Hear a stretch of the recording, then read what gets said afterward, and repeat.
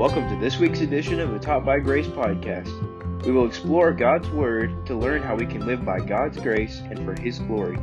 Thank you for tuning in to this week's episode. Here's your host, Noah Hooper. On the cross, you see the love of God and the love of Christ for sinners in what Jesus did. We learn the depth of His love by seeing how Jesus lived and died for us, how He bore our shame on the cross, how He bore our sin on the cross. We see God's love in what Jesus did. However, that's not the only way we see His love for sinners on the cross. Jesus didn't say much while He was on the cross, but what He said reveals so much about the kind of Savior He is.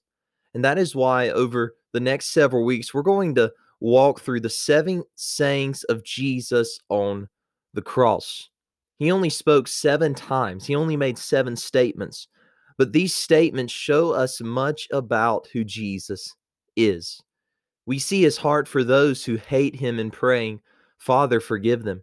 We see His heart for unworthy sinners in His promise to the thief, "Today thou shalt be with me in paradise." We see His heart for Mary, His mother, in providing John to be her provider after His death. "Woman, behold thy son, and son, behold thy mother."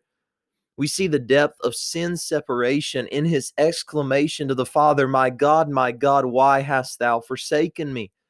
We see the reality of His humanity in His request for a drink when He said, "I thirst." We see the sufficiency of His work in His triumphant declaration, "It is finished." And then finally, we will see the fullness of His deity in taking His own life when He said, "Father, into thy hands I commend my spirit." Put simply, what Jesus said on the cross shows us much about who Jesus is. These phrases point us to His humanity and His deity. They reveal the depth of His love and the extent of His grace.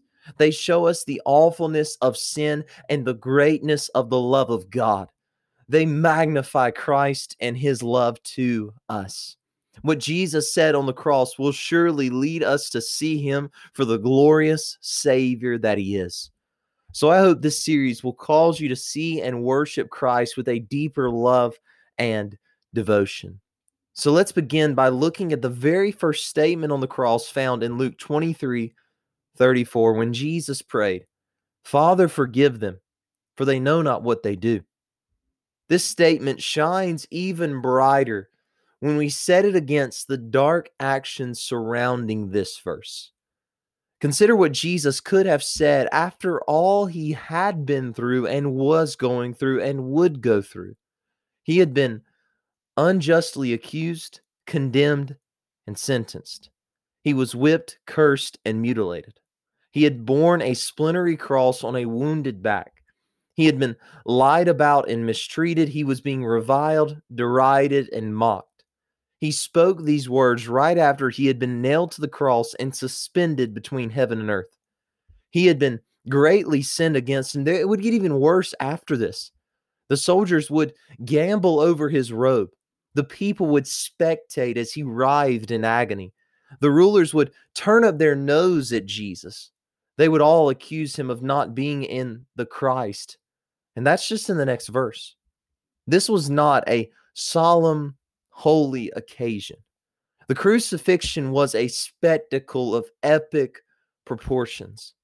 These people were being entertained by Jesus. To them, He was a fool who deserved to die. To them, He was a blasphemer who was worthy of crucifixion. To them, He was a phony. All of this makes this prayer even more amazing. He could have shouted in agony, but He instead breathed a prayer in love. His first words could have been offered to the Father as a plea for judgment. They could have been declared to them as a declaration of judgment. He could have prayed, "Father, destroy them." But He prayed, "Father, forgive them." He could have prayed, "Father, condemn them." But He prayed, "Father, forgive them." He could have prayed, "Father, let your wrath fall upon these sinners." But He prayed, "Father, forgive them." The word forgive, it means to leave or to send away. This same word is used when it spoke of Peter, James, John, and Andrew leaving their nets behind to follow Jesus. Just as those men had to leave their nets behind to follow Jesus, he prays for the Father to leave these offenders' sin behind. Don't put it on their account. Don't lay it to their charge. That is the prayer of Jesus. He intercedes for the one crucifying him. He intercedes for the one mocking him, for the one spitting on him. Jesus does this because that's exactly who Jesus is.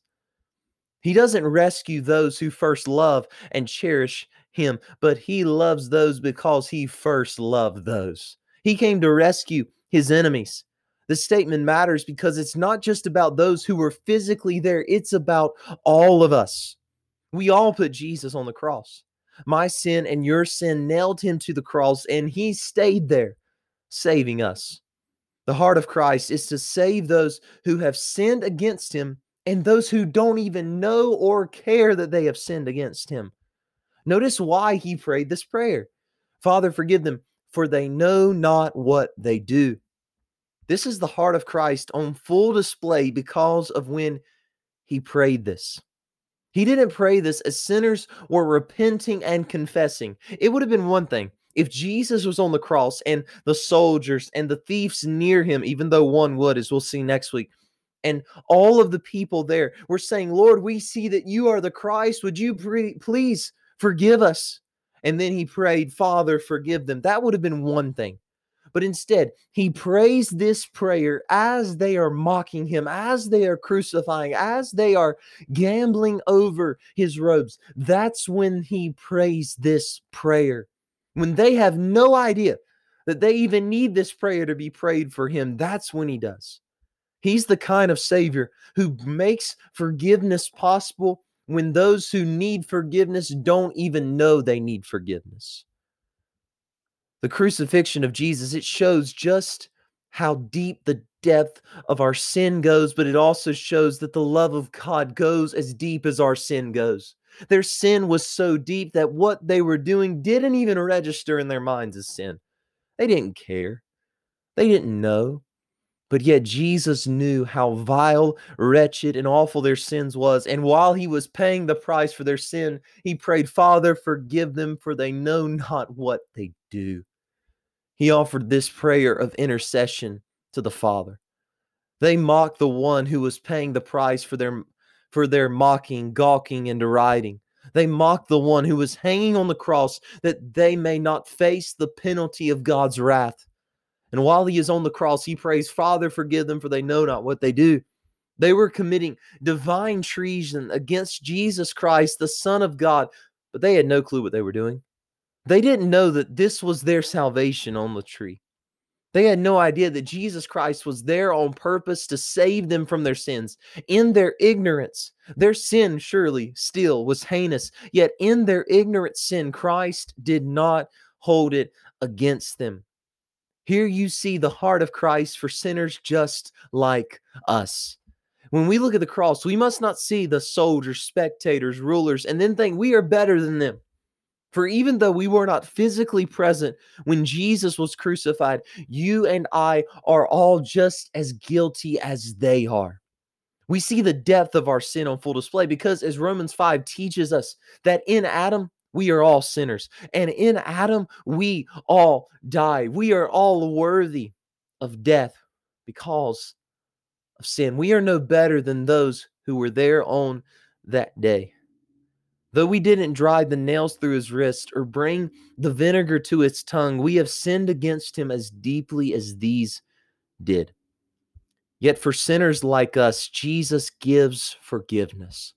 He is able to pray, Father, forgive them, because he was doing everything necessary that they might be forgiven and that we might be forgiven. Their sin and our sin was laid on his shoulders. He bore our sin. He carried our shame. He didn't pray, Father, forgive them as an empty, trite prayer, but he prayed, Father, forgive them, because as he is hanging on the cross, he is making forgiveness possible. He is paying the price so that God would be both just and justifier, so that he would be righteous in forgiving sinners. This is the wondrous glory of the first statement of Jesus on the cross. He does it all when no one is looking for him to do any of it. He's the kind of Savior that comes to save when those who have sinned against him don't even know it and don't even care about it. Jesus is the Savior who died for sinners when they had no idea they needed a Savior. He doesn't come when the signal is raised to heaven saying, "Come, save us and help us." He comes to save even before we know we need saving. He is the sinner-seeking Savior. He does it all for us.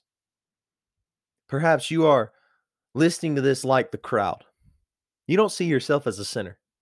You think you've been a pretty moral person your whole life. Yet I implore you to see yourself as a sinner because the Bible says that you are.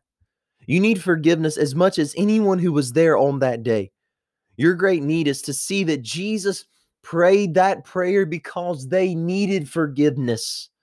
He prayed that prayer because they needed to have their sins forgiven. And friend, you need to have your sins forgiven if you have not been yet saved. See yourself for the sinner you are, and then see Christ for the Savior he is. You may be listening to this and you do feel the immense weight of your sin. You know that you have sinned against God, broken his law, and are worthy of righteous judgment. Perhaps you may think that he will cast you out if you come. You think that he will not forgive you because of the greatness of your sin. Friend, the greatness of your sin is only eclipsed by the greatness of his love and his salvation. He came to redeem you while you are a sinner. If that was his heart towards those who had no clue, do you think he will respond to you differently? The weight of your sin can only be cast aside as it is placed on his shoulders. He will take your sin from you. He will bear your sin for you. He will save you from your sin. Trust in him alone. Lay your sin at his feet and trust in the finished work of Jesus Christ. And to those of you who have trusted Christ, you may think that his heart is different towards you now when you sin, that he requires some kind of penance from you or something of that nature. No, my brothers and sisters, he only requires that we confess and rest in the forgiveness he has given. When we try to pay for our sins as Christians and beat ourselves up and bring ourselves down and try to do all of that to make up for our sins because we should know better, because we're not like the people on the cross that were there at the cross. We know when we sin that we're sinning against him, and we should know better. We should do better. And we think that because of this, I need to make up for my sin. Friend, the same Savior that paid the price for your sin back then is the same Savior who forgives you now based upon what he did then. It's not about what you do. It's not about what I do. It's about what he did. That's why he prayed, "Father, forgive them, for they know not what they do." He's the kind of Savior that gives forgiveness to unworthy, undeserving sinners, because that's just who Jesus is. He doesn't come for those who have woken up and understand that they have wronged him. He comes for those who have utterly wronged him and have no idea about it, because he's the seeking Savior. He doesn't wait for the sinner to come to him. He's the kind of Savior who comes to the sinner and makes salvation possible for them. This is our Savior. He's the sinner-seeking Savior, and that's what we learn in the first saying of Jesus on the cross.